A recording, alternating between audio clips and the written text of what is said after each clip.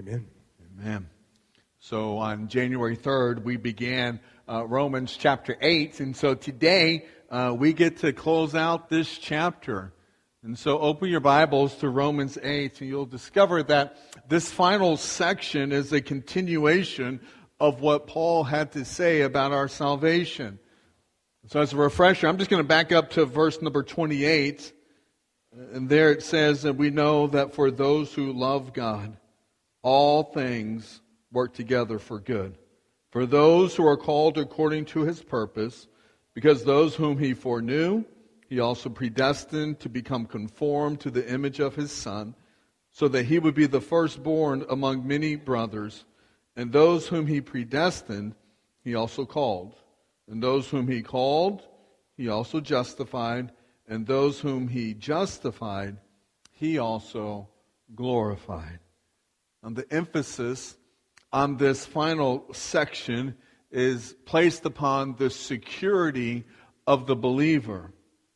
For those who are in Christ Jesus, we have no need to fear the past, the present, or the future, because we are secure in the love of Jesus Christ. Beginning in verse number 31, Paul says, "What then shall we say to these things?" He then gives 5 arguments to prove that there is no separation between the believer and our Lord.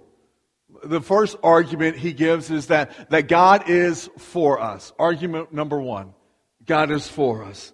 Verse 31 continues by asking the question, if God is for us, who is against us? Let's be clear. He's not saying that we're not going to have anybody against us. It is clear that Satan and his demonic host are certainly against us.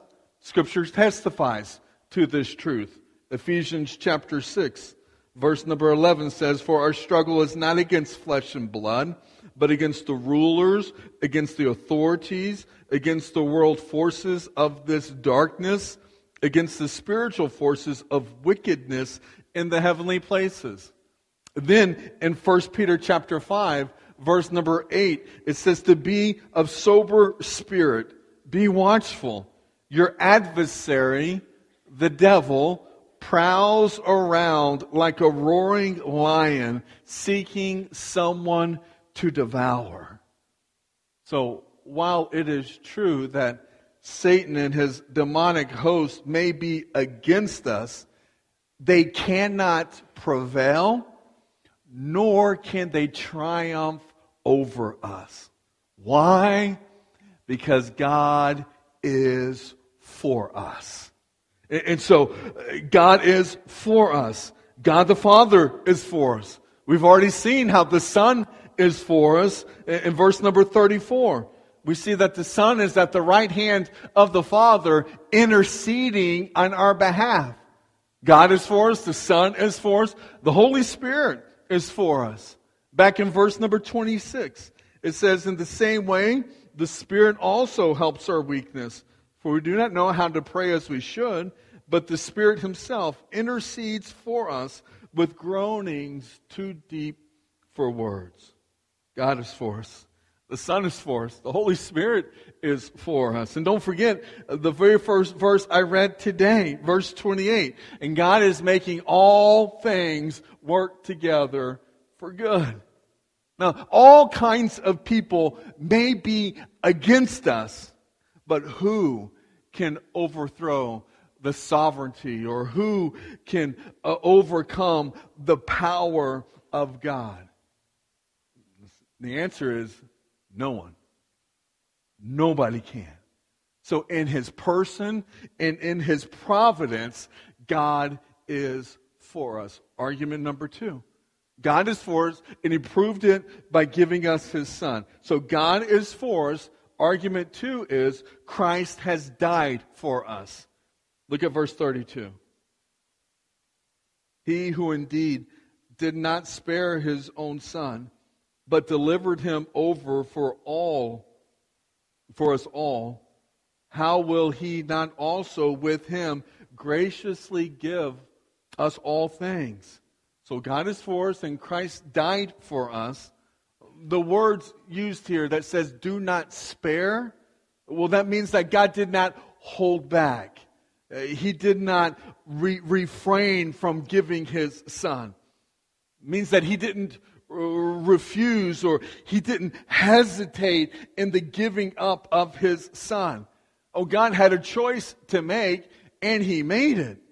He deliberately chose to sacrifice His Son for our benefit. God knew exactly what He was doing. Someone had to pay the penalty for our sin and our transgression. Someone had to face the consequences of sin, the judgment of death. Therefore, God handed His Son over to die for us. So when it says for us, it's in our behalf, in our place. Handed His Son over as our substitute. God did not spare His one and only Son. God delivered Him up on our behalf. Oh, what love. Love. So amazing. Love. So divine. Demands my soul, my life, my all. Somebody should write a song about that sometime. If I was a singing pastor, we'd be singing that right now. While we were sinners, while we were actively resisting and rebelling against God, God willingly gave up His Son. And so Paul is trying to get us to understand that if when we were sinners, God gave up His best, then now that we are God's children, will He not continue to give us exactly what we need for our benefit? Jesus uses the same type of logic when He talked about how foolish it is to worry or to fear. In Matthew chapter 6, Jesus said, look at the birds of the air. And they do not sow, nor reap, nor gather into barns, and yet your heavenly Father feeds them. Are you not worthy much more than they? And who of you, by being worried, can add a single cubit to his lifespan? God gave up His own Son. In addition to this, He graciously gives us all things so that we can be brought to the ultimate goal. And that ultimate goal is our sanctification and ultimately our glorification. So Christ died for us. God is for us. Argument number 3 is that God has justified us. Look at verse 33. Who will bring a charge against God's elect? God is the one who justifies. Now, Paul's not saying that others will never try to lay a charge against us. But what he is saying is that no charge levied against us will ever stick. Satan would love to accuse us, but he can't. He can't because we stand in the righteousness of Jesus Christ. And so when it says that God is the one who justifies, it means that God is the one that has declared us righteous in and through Jesus Christ. Understanding the meaning of justification ought to bring peace into our hearts and into our lives. And when God declared the believing sinner to be righteous in His Son, you need to understand that that declaration never changes. Never changes. Oh, our Christian experience changes from day to day, from moment to moment, but our justification never changes. So yes, our enemy may accuse us. Oh yes, others may accuse us. Oh, it's true that we may even try to accuse ourselves. But God will never take us to court and accuse us because Jesus has already paid the penalty for our sin. And so when we repent and believe in Christ, then we are now and forever secure in Him. A quick question for us to think about and to work through. The question would be this: what's the difference between the conviction of the Holy Spirit for sin and the accusation of sin that comes from Satan? Conviction, accusation. What's the difference between the two? You see, the Holy Spirit works to convict us of sin and unrighteousness in order to lead us to repentance. And so the end result is that we would go to God and to confess our sins and to ask for forgiveness. And so the conviction of the Holy Spirit is positive because it's redeeming. On the other hand, Satan brings the accusations. Satan loves to point out the same sins of which the Holy Spirit has convicted us of. But the aim of Satan is to oppress us, to distract us, to discourage us, to frustrate us, to destroy us with all kinds of guilt and shame. There's a distinct difference between the two. And so when the Spirit convicts us of sin, then what we ought to do is to confess that sin, repent from that sin, and move forward in life. When the enemy, the adversary, attempts to accuse us of sin, then we ought to remind the adversary that it is God who justifies. And then we move forward. God is for us. Christ has died for us. God has justified us. Argument number 4, Christ intercedes for us. Verse 34 says, "Who is the one who condemns? Christ Jesus is he who died. Yes, rather, who was raised, who is at the right hand of God, who also intercedes for us." So think of it like this. Christ was condemned for me, which means that my sin was condemned by God at the cross. And so therefore, what possible condemnation is there left to be heaped upon those who put their faith and trust in Jesus Christ? And so while some people may condemn me with their mouths, that condemnation is in vain. Because the only one who can condemn me has already condemned me in Christ at Calvary.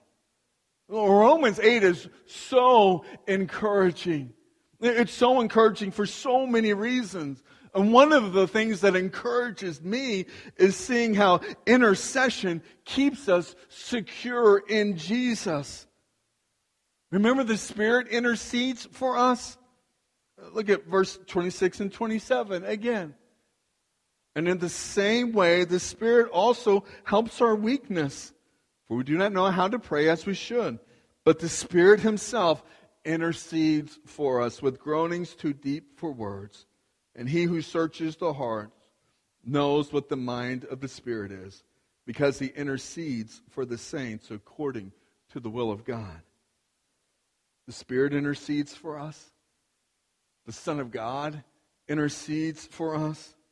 It says Christ Jesus is He who died, yes, rather was raised, who is at the right hand of God, who also intercedes for us.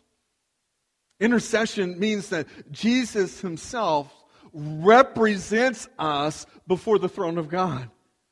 And praise God that we don't have to try to represent ourselves before His throne. Jesus is doing that work on our behalf. So although His work of atonement is finished, His continuing work of intercession for those who believe will go on and on without interruption until every redeemed soul is secure in heaven. So God is for us. Christ has died for us. God has justified us. Jesus intercedes for us. And then number 5 is that Christ loves us. Verse 35 says, who will separate us from the love of Christ? Paul then goes on to list 7 things that a believer might face. He says, will tribulation or turmoil or persecution or famine or nakedness or peril or sword? Interestingly, if you read through 2 Corinthians chapter 11, you will see that Paul faced all 7 of these things in his own life. Verse 36 says, just as it is written. Here Paul's going to quote from Psalm chapter 44, verse number 22, in order to remind us that in this life we will face affliction. It'll happen. Jesus says the same thing in John 16, verse 33, when he says, these things I have spoken to you, so that in me you may have peace. In this world you will have tribulation, but take courage. I have overcome the world. That's what Jesus has proclaimed to us. And here he's reminding us from Psalm 44, verse 22, where it says, for your sake we are being put to death all day long. We were counted as sheep for the slaughter. But in all these things, rather than being separated from Jesus' love, in all these things, we overwhelmingly conquer. That would be translated as we are super conquerors. Right? We overwhelmingly conquer through Him who loved us. For I'm convinced that neither death, nor life, nor angels, nor rulers, nor things present, nor things to come, nor powers, nor height, nor depth, nor any other created thing will be able to separate us from the love of God, which is in Christ Jesus our Lord. Amen is right. Hallelujah is in there too. I love what R.C. Sproul has to say about this. In his book, The Gospel of God, which is his exposition of the book of Romans, he has this to say at verse number 36. He says, do you know what happens to people when they are persuaded? He says they become convinced. And people who are convinced have convictions. And people who have convictions live according to principles. How else can you explain the life and ministry of Paul apart from the fact that he was a man who had been persuaded? And that's what we need in the church.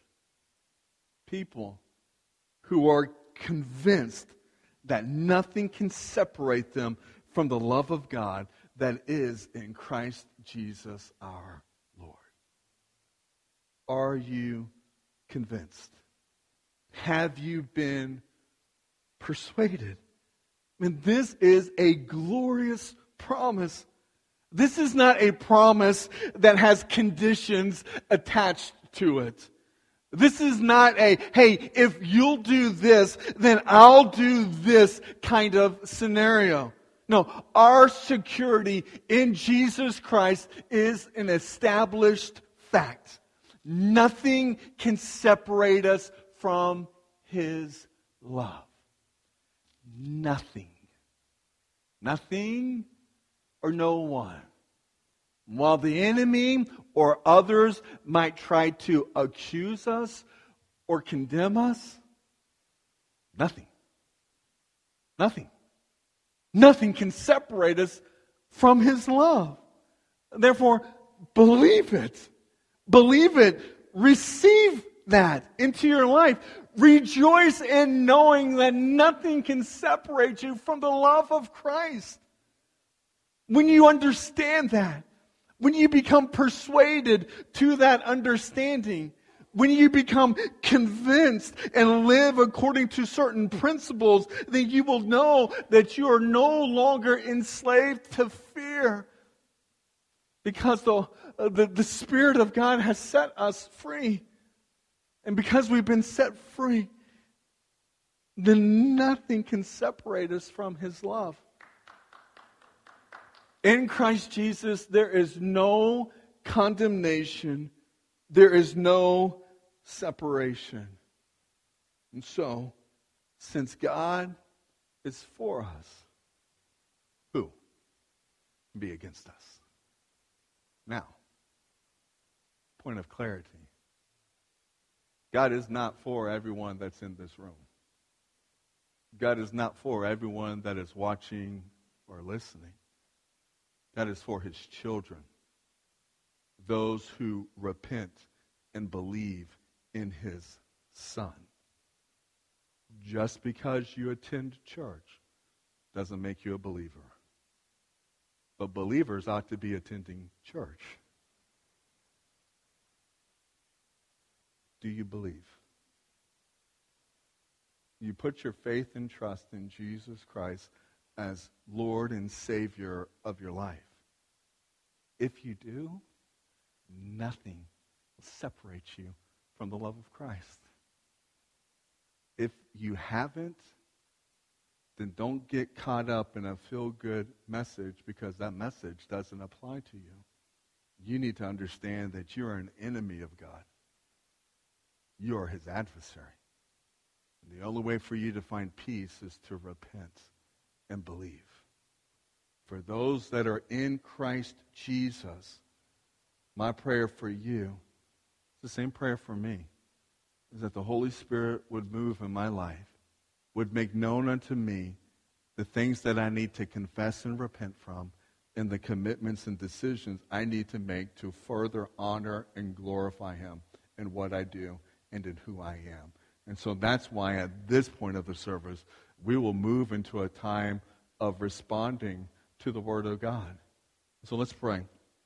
Heavenly Father, I thank You for another day, another opportunity to share Your Word. And Father, thank You for the journey that You put in front of us over a year ago to walk through the book of Romans. And some of it's hard, man. Some of it's frustratingly hard. I get it. But God, may we remain faithful. May we dig into Your Word. May we have a desire to understand and to rightly, apply that to our hearts and lives. And in this room, Father, there's all kinds of decisions that could be made in this moment. There are those that need to put their faith and trust in You, sins to be confessed, commitments to be made. Father, whatever it is that we need to do in moments like this, Father, I just pray that You would make it happen. Oh, God, make it happen. These next few moments, Father, I pray that You are pleased by what You see in and from us. In Christ's name I pray. Amen. As we have an opportunity to respond to God's Word today, I want you to understand that we will have staff and elders off to the sides. If you'd like to go and to speak to someone or have them to pray with you, the altar's open. I'll be down here at the front, more than willing to talk and to pray with you. Whatever we can do to help you out during this time, we would love, love, love to be able to do that.